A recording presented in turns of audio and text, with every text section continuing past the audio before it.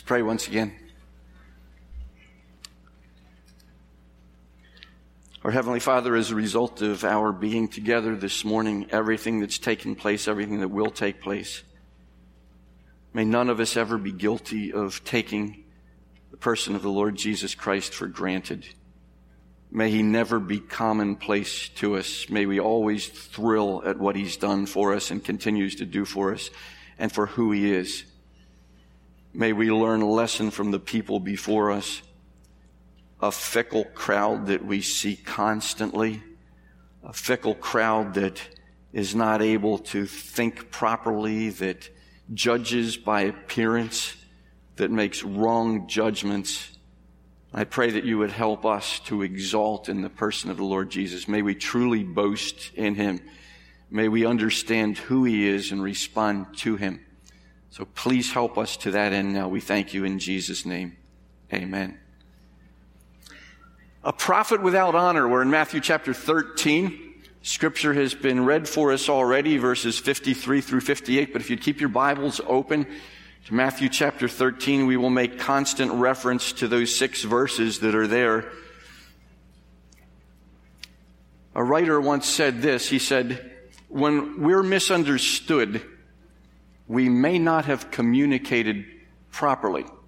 You know, sometimes when we're misunderstood, it's always the other person's fault, but sometimes we haven't communicated properly. Here's an example. The person who wrote this ad for an auto repair shop didn't really mean to convey what he actually said. You may have to think about this for a second. Auto repair service, free pickup and delivery. Try us once and you'll never go anywhere again. That's not exactly a confidence builder. Jesus was often misunderstood during His ministry, but unlike the example on the screen, it wasn't His fault. People we're going to see in today's scripture took offense at Jesus. They failed to believe that the local hometown carpenter's son could at the same time be the Son of God. They refused to believe that. And it didn't matter what evidence was presented constantly before them. They simply refused to believe that. Well, let's examine this and see if we can find the message the Lord has for us today. First of all, what did Jesus do? And if you look at verses 53 and 54, it's in the text. I'm not going to put these on the screen, but first of all, he did what He always did. He was speaking parables, and He finished doing that. In chapter 13, there were 7 or 8, depending on how you number them. I count 7 myself, 7 parables in chapter 13. When He finished the parables, it was time for Him to move on. The Lord Jesus always knew when the time was right. And then the second thing that He did, He left the Sea of Galilee area. That's where He had been speaking those parables. He had been sitting in a boat to address the great crowds standing on the beach. And so despite the fact that there were huge crowds that were there, He was telling them these stories. He didn't stay there and continue to be involved with those great crowds. It was time to move on. He always knew when that was. The third thing that He did, it says He came to His hometown. His hometown was Nazareth. That was where Jesus grew up and where His family resided. He would now make His last visit there. He had visited there at least once before that. This makes it very, very significant. In fact, this is pivotal. For most in His hometown, this would be the last chance to see Jesus up close and personal, to hear what He had to say, maybe directly to them. So the Lord Jesus finished speaking His parables. He left the Sea of Galilee area and He came to His own hometown. And then fourthly, He taught the people in His hometown in their synagogues, as a trusted rabbi would do. Now picture that scene. Here He is. He's come home. And the people that knew Him growing up are all there. So the next question is, how did the locals react to Him? And this is kind of bizarre as we look at this. The first thing it tells us, they reacted with astonishment. In the Greek, it's the word ekplesso, astonishment. A very strong word. It means to strike out or force out by a blow. It's found only in the sense of knocking one out of his senses, though, or out of somebody's self-possession. To strike with astonishment or even terror or admiration. In the New Testament, it's only used in the passive voice. It means to be struck. Somebody else is doing the action. To be struck with astonishment or admiration or amazement. The point is, they were blown away by the person of the Lord Jesus Christ. That's their first reaction. Then they reacted with 6 questions. They reacted with 6 questions. Verses 54 through 56 tell us the questions. The first question was, where did this man get this wisdom and these mighty works? Where did he get this wisdom and these mighty works? One of the commentaries puts it this way in perspective. How could one of their own hometown boys say and do the things for which he had become so well known? How could that happen? This puzzled them, and they found it easier to cling to their ignorance than to acknowledge the truth. But notice that they acknowledged these things about him. They acknowledged his wisdom and his mighty works. Nobody tried to deny them. They acknowledged them before him. The second question, is this not the carpenter's son? You notice the carpenter's son, as if maybe there were only one carpenter in Nazareth. And A.T. Robertson, a Greek scholar, says this, the well-known, the leading, or even for a time, the only carpenter in Nazareth, till Jesus took the place of Joseph as the carpenter. Is this not the carpenter's son? And then a series of questions that seem to be a little redundant. They want to make sure this is that same person that they remembered growing up. Third question, is not his mother called Mary? Fourth question, are not his brothers James and Joseph and Simon and Judas? We talked about this once before. We believe that these were Jesus' real half-brothers. These are not cousins. These are related to Jesus because Mary and Joseph had children after Mary had Jesus. Fifth question, are not all his sisters with us? That means there were at least 2 sisters and probably more. There were a lot of children. Jesus had brothers and sisters. Sixth question, where then did this man get all these things? They're not denying that he had all these things. Just where did he get them? Where did he get them? He grew up here in Nazareth. And some of you who know your scriptures understand that Nazareth was a place that was held in disdain by a lot of people. So where did he get all of these things? 6 questions to identify who Jesus was. So how did the locals respond? With absolute astonishment and with questions to identify who he really was. And you would expect at this point there's going to be a great reaction to him. But it tells us the next thing. They responded with offense. Look at verse 57. And they took offense at him. And they responded with unbelief. Look at verse 58. And he did not do many works there because of their unbelief. That was their response. Astonishment. And some questions that were very significant. Where did he get this wisdom and all these mighty works? Where did it come from? Again, they're not denying it, it's there. Where then did this man get all these things? Again, quoting from A.T. Robertson, the Greek scholar, he says, and you'll understand that when I tell you that this is a graphic, imperfect passive. Literally, they stumbled at him. Another commentator says they were repelled by him. Another one says they turned against him. Still another says it was unpardonable for Jesus not to be commonplace like themselves. They wanted to drag him back to them. Where did he get all of this? This is unlike anybody else around here. So instead of acknowledging who he was and worshiping him as God, they wanted to drag him down to their level. What was Jesus' response?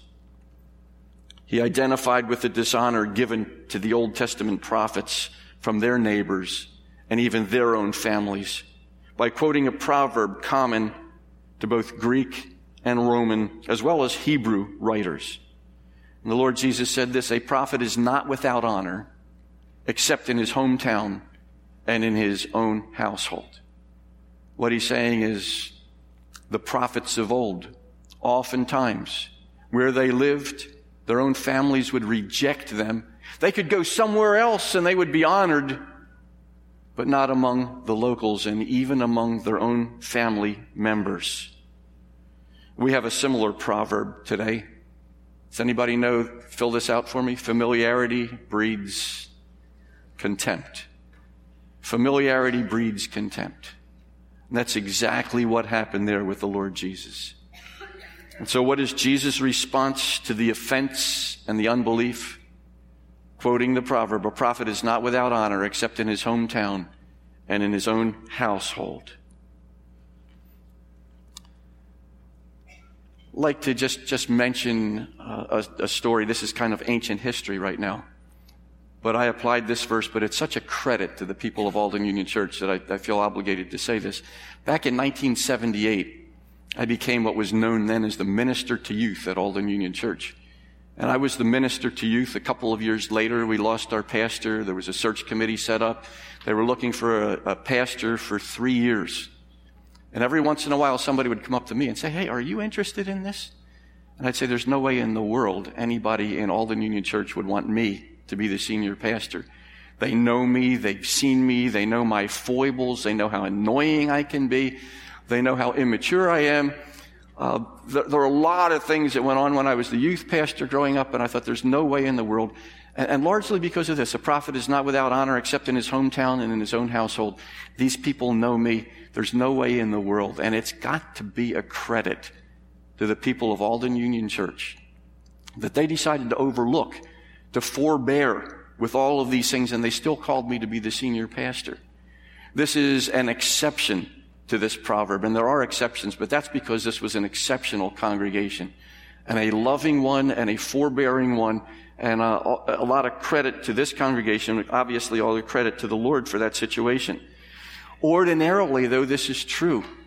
The more you get to know somebody, the more likely it is that you're going to find things about that person that you do not like. Familiarity can truly breed contempt.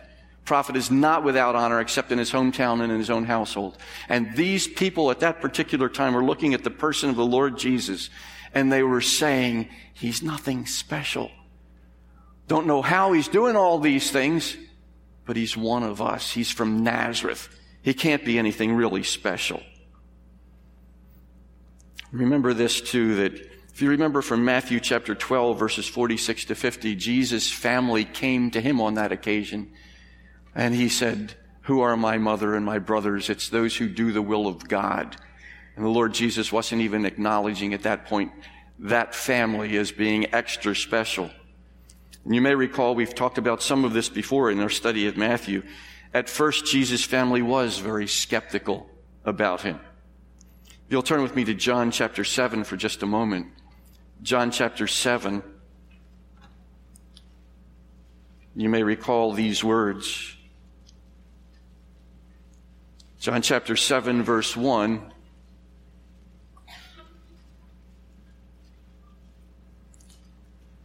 After this, it starts out, Jesus went about in Galilee. He would not go about in Judea because the Jews were seeking to kill him. Now the Jews' feast of booths was at hand. So his brothers said to him. Now let me stop for just a minute. To understand what follows, we need to know that this is sarcasm. The brothers are not saying this for any other reason than they're in contempt of their brother, the Lord Jesus. Here's what they say. "Leave here and go to Judea, that your disciples also may see the works you are doing. For no one works in secret if he seeks to be known openly. If you do these things, show yourself to the world." And then the motive is given afterwards. For not even his brothers believed in him. The prophet is not without honor except in his own household and among his own people. Actually, take it a step further. They thought Jesus was crazy. His own family did. Mark chapter 3, verses 20 and 21. Then he went home, and the crowd gathered again so that they could not even eat. And when his family heard it, they went out to seize him, for they were saying, he is out of his mind. Put him in protective family custody. Let's seize him. He's making a complete fool of himself out there, what he's doing. Even his own family couldn't understand. They knew what he was doing. But where did it all come from? But later, after the resurrection, they were believers. It was very clear about that. In the upper room, after the ascension of the Lord Jesus, there were a lot of people who were there. It says in Acts 1:14, all these with one accord were devoting themselves to prayer, together with the women and Mary, the mother of Jesus, and his brothers. It doesn't say most of his brothers. It doesn't say all of his brothers, except all of his brothers were there. They were all believers now. And there they were with their mother, joining the others in that upper room after the ascension, joining in prayer and devoting themselves to the things of the Lord. 1 Corinthians chapter 9, verse 5. Do we not, the Apostle Paul asks, have the right to take along a believing wife, as do the other apostles and the brothers of the Lord and Cephas or Peter? The brothers of the Lord now involved in the ministry. Not listed here as apostles, but if you look at Galatians chapter 1, verse 19, but I saw none of the other apostles except James, the Lord's brother, now being included among the apostles. One step further, I want to ask you to turn to Acts chapter 15, verse 13, but what a fascinating story that is. That's the Jerusalem Council. They came for advice. Paul was there. Barnabas was there. They were asking advice on what is it that we teach people about circumcision and being Jews, and they needed a ruling from the council. People came and testified. And then when the decision time came, all the apostles were there, all the early church leaders were there. When it came time for a decision, in Acts 15:13, the apostle James, now the Lord's brother, said this, here's what I say. In verse 19, a few verses later, here is what we are going to do. He was now the boss, Jesus' brother. Here's what I say. We heard everybody else. Here's what I say. And a few verses later, here's what we're going to do. He was the head of the church in Jerusalem. Jesus' family, very skeptical about him at first, but after the resurrection, they were believers. That's great evidence for a real resurrection, by the way. What was the result of the unbelief and the offense directed toward Jesus? He rewarded their unbelief with a paucity of mighty works. Paucity, 10th grade English vocabulary. Let me define that. Not very many. Scarcity. Didn't do much there. He was going around everywhere else, performing miracle after miracle. Not here. One commentator says, unbelief largely hindered the Savior's work in Nazareth. He healed only a few sick folk there, according to Mark's gospel. It was not because he could not do the works. Man's wickedness cannot restrain God's power. But he would have been blessing people where there was no desire for blessing, filling needs where there was no consciousness of need, healing people who would have resented being told they were sick. It's the principle, once again, of light received, more light given. Light rejected, no more light given. I'd like to examine that in a little more detail this morning than we have recently. We've mentioned it before, but I want to give it a little bit more detail right now. We distinguish between general revelation or natural revelation. How God reveals himself to everyone on the planet.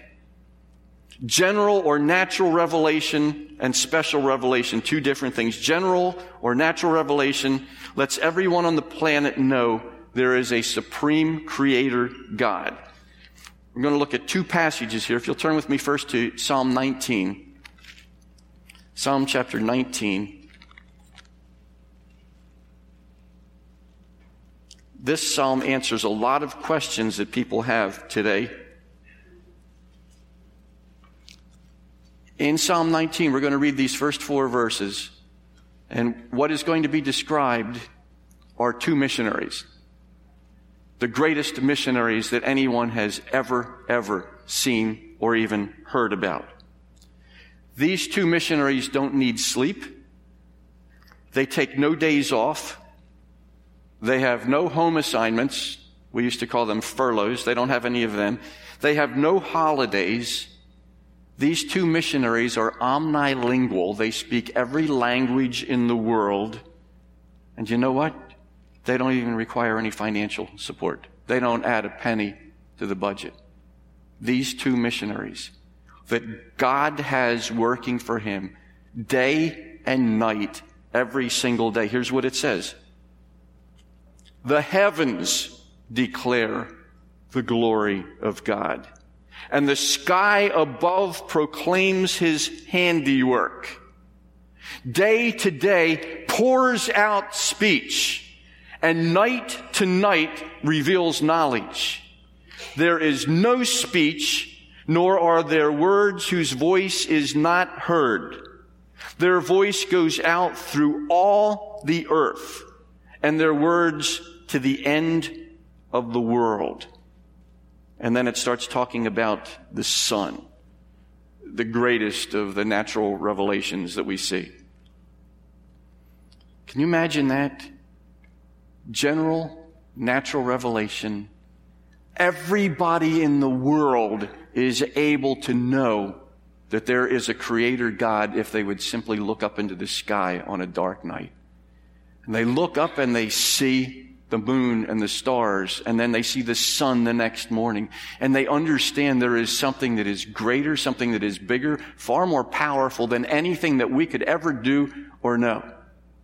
That's the point that is being made there. Let's turn to Romans chapter 1,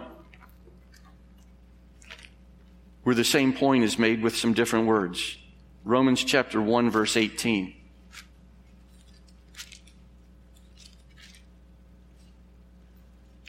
Remember, God always has his missionaries declaring his glory so that everybody in the whole world can see. He's got at least those 2 from Psalm 19. Here we are in verse 18, Romans 1.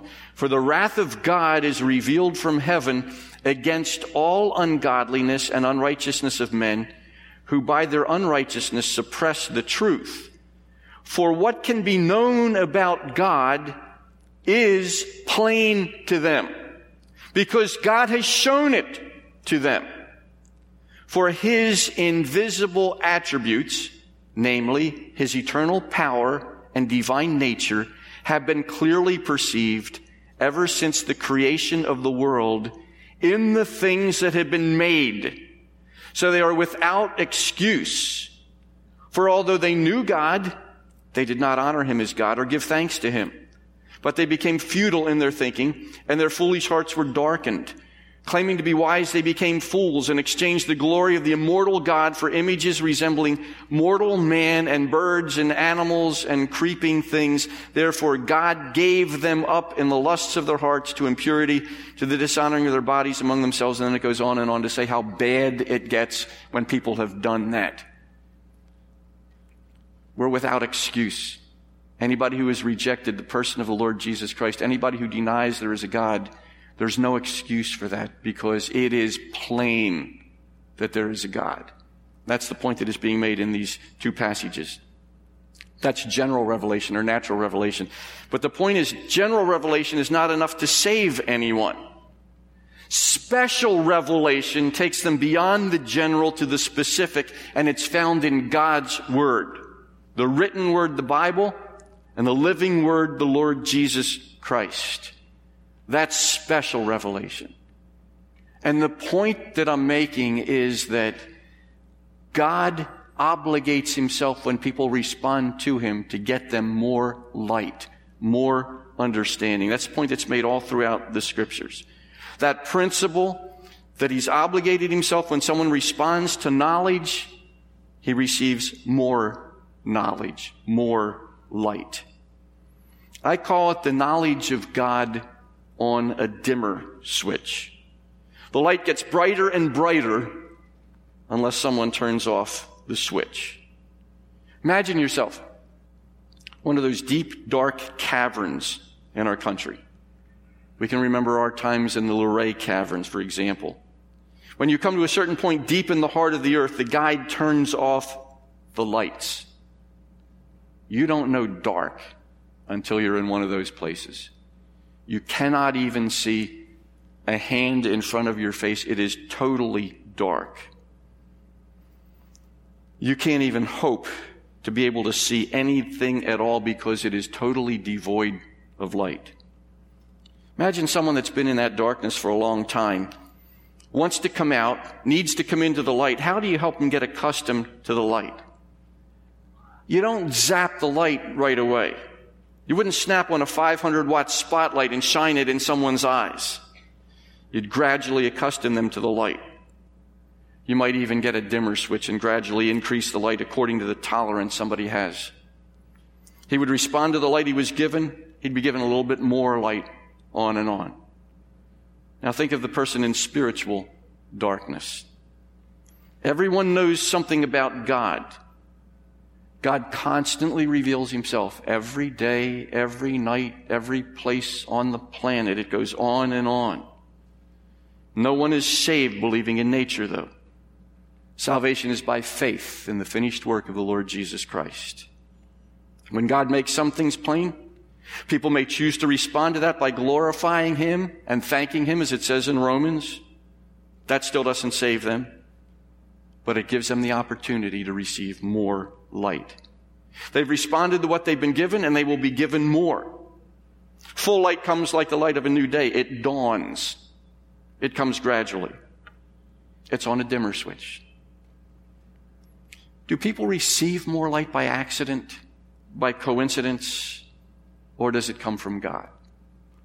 Let me share with you an Old Testament example.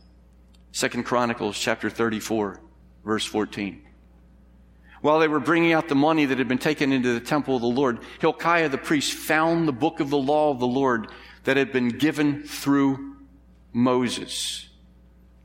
Now, that may not seem like a big deal. They hadn't had the law of the Lord for 30 or 40 years. It had been hidden from them. So imagine finding a Bible after 30 or 40 years without anybody having one, or even having the remnants of any. This was no accident that they found the law of the Lord. This was a response to those who were obeying the light they had been given. In response to Josiah, who at the age of 8 years old became king of Israel. At age 16, it tells us that he began to seek the Lord. He responded by obeying what he knew to be God's will. And God kept giving him more. At age 20, he tore down all the altars of Baal, cut them to pieces. When he was 26, he purified the temple and the land, restoring and repairing the house of God. It was then that the long-hidden law of God was found, and more light was given to Josiah and his people, because he was responding already to what God had given to him. How does God get more light to people? In many ways, some we may not even know exist. We went to the Old Testament, for example. Let's go to the missionary world for a couple of examples. Because oftentimes people want to know, well, what about the people who have never heard? What about the people who have no knowledge whatsoever of God? There are no people who have no knowledge of God. According to Psalm 19, Romans 1, everybody on the planet is without excuse. The question is, are they responding to the light that they're given or not? A missionary in South Thailand wrote in a prayer letter to one of her supporting churches about a Muslim village leader who was directed in a dream to come to a missionary hospital to learn about Jesus and believe in him. Do you believe that God could communicate through dreams even today? I do. You hear it all the time from the mission field. But during that very week, a missionary doctor who had worked in the Middle East for years made an unannounced visit to the same hospital. Because that doctor spoke fluent Arabic, he was able to share Christ with this Muslim. Great coincidence? That's not a coincidence. That's God in response to somebody reaching out for light, giving more light, sometimes in very dramatic ways. Oftentimes it's not. It's in small ways. It's very possible there is somebody here today that God has brought here strictly because you've been seeking, you've been looking for something. He brought you here to hear that faith in the Lord Jesus Christ is what saves. Only faith in Christ. Acknowledging our sin and asking Christ to be our Savior. A caravan was crossing from one part of India to another in the 19th century, and a missionary was traveling with it. As it passed along, a Hindu was so overcome by heat and weariness, he sank down and was left to die on the road. The missionary saw him and kneeling by his side, when the other travelers had passed on, whispered into his ear, "Brother, what is your hope?" The dying man raised himself a little and with his last effort gasped out, "The blood of Jesus Christ, his Son, cleanses from all sin." The astonished missionary wondered how this man, to all appearance one who had never had an opportunity to hear about Christ, how could he come to know the Lord Jesus? Then he noticed a piece of paper grasped tightly in the dead man's hand. To his delight, he saw it was a single page from the Bible containing the first chapter of John's first epistle, in which those words appear. The blood of Jesus Christ, his Son, cleanses us from all sin. On that single page, this Hindu had found eternal life. What a remarkable coincidence. If you ever want to read some fun stories, Don Richardson, Eternity in Their Hearts. I'm sure we have that in our library. Story after story. Well, what about those people who have never heard? If they respond, they acknowledge there's a God, they thank him. He's obligated himself to bring to them more light. It is no accident where missionaries find themselves, story after story, about coming upon a situation and people saying, "Are you the one to come to tell us about God's Son?" Where did they get that? They got that from God. Other scriptural support for the principle of light on a dimmer switch. We've seen this already in Matthew chapter 7, verses 7 and 8. Ask and it will be given to you. Seek and you will find. Knock and the door will be opened to you. For everyone who asks receives. He who seeks finds. And to him who knocks, the door will be opened. That's what God has obligated himself to. Why did Jesus speak in parables? We've seen it already in this chapter earlier, verses 11 and 12. He replied, "The knowledge of the secrets of the kingdom of heaven has been given to you, but not to them." In other words, to you, the disciples, but not to the people who are here. Whoever has will be given more, and he will have an abundance. Whoever does not have, even what he has will be taken from him. Mentioned once before the Ethiopian eunuch. He'd been to Jerusalem. He was a God-fearer, but he didn't know the Lord Jesus Christ. There he was on his way back to his own country, and God transplanted Philip right there next to his chariot and said to him, "Do you understand what you're reading?" He was reading about Jesus in Isaiah 53. God took Philip from a thriving ministry where great results were occurring, transplanted him right there to that one individual who was responding to light, and God obligated him to more light. I don't think you need an explanation for this one. Do you recognize in the artwork who that is? Responding to a great light on his way to Damascus. It's the Apostle Paul. God gave him more light, literally, vividly, dramatically, because he was probably the most religious person anywhere. But he didn't know Christ. In his own way, he was trying to respond, and God gave him the ultimate in light. Acts chapter 10, Cornelius, a Gentile, in this verse, in verse 4, Cornelius stared at him in fear. "What is it, Lord?" he asked. The angel answered, "Your prayers and gifts to the poor have come up as a memorial offering before God." What was happening, Peter at the same time was seeing a vision. You need to go and see Cornelius, because this was another one of those God-fearers who was responding to God's light, and God gave him more light in a vision to Peter, a dream to Peter. And you know, the converse is also true. That's what we have here in Matthew 13. When anyone fails to respond to the light given, God is not obligated to give more. This is why Jesus said to Nicodemus in John 3:12, "I have spoken to you of earthly things, and you do not believe. How then will you believe if I speak of heavenly things?" We all respond differently to light. Do you know what I do when I go out into light? Almost invariably, I sneeze. Does anybody sneeze when you look at light? Yeah, I've heard this. There are a lot of people who do that. Almost invariably, I go out and I sneeze. Not everybody does that. Some are very sensitive to bright light more so than others. Some people read in the dark, and it mystifies me. Kind of married to one that I don't understand how that happens. I have to have all the light in the world. People respond differently to spiritual light too. God would have us all to be like moths. Do you know what they do with light? They respond. Unfortunately, many people are not like moths. They're more like roaches. I don't know whether you can see this clearly, but the roaches are scurrying for cover because somebody's just put on the light. John chapter 3, verses 19 through 21, this is the verdict. "Light has come into the world, but men love darkness instead of light, because their deeds were evil. Everyone who does evil hates the light and will not come into the light, for fear that his deeds will be exposed. But whoever lives by the truth comes into the light, so that it may be seen plainly that what he has done has been done through God." Cary Grant once told how he was walking along the street, met someone whose eyes locked into him with excitement. The man said, "Wait a minute, I know who you are. Don't tell me, oh, Rock Hud. Oh, no, you're not." Grant thought he'd help him out, so he finished the man's sentence. "Cary Grant." And the fellow said, "No, that's not it.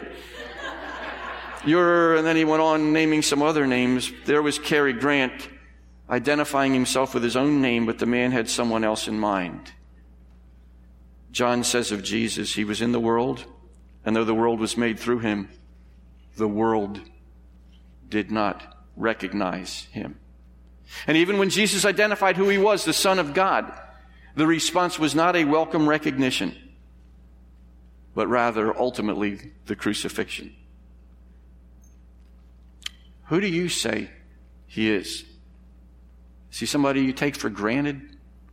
He's one that a lot of people get excited about in a church. Who do you say he is? Peter got it right. He's the Christ, the Son of the living God. He's God himself. Not ever one to be taken for granted. Not ever one to be pulled back to us. He is totally otherworldly. He's deserving of our worship.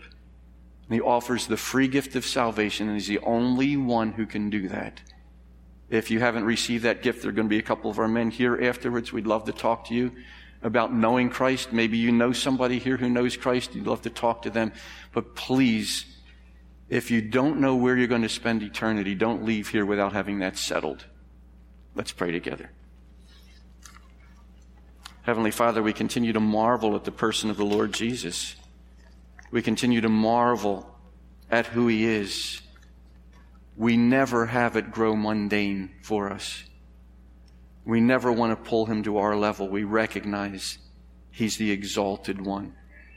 And I pray that for each one of us, we would make room for him if we haven't yet. We thank you in Jesus' name.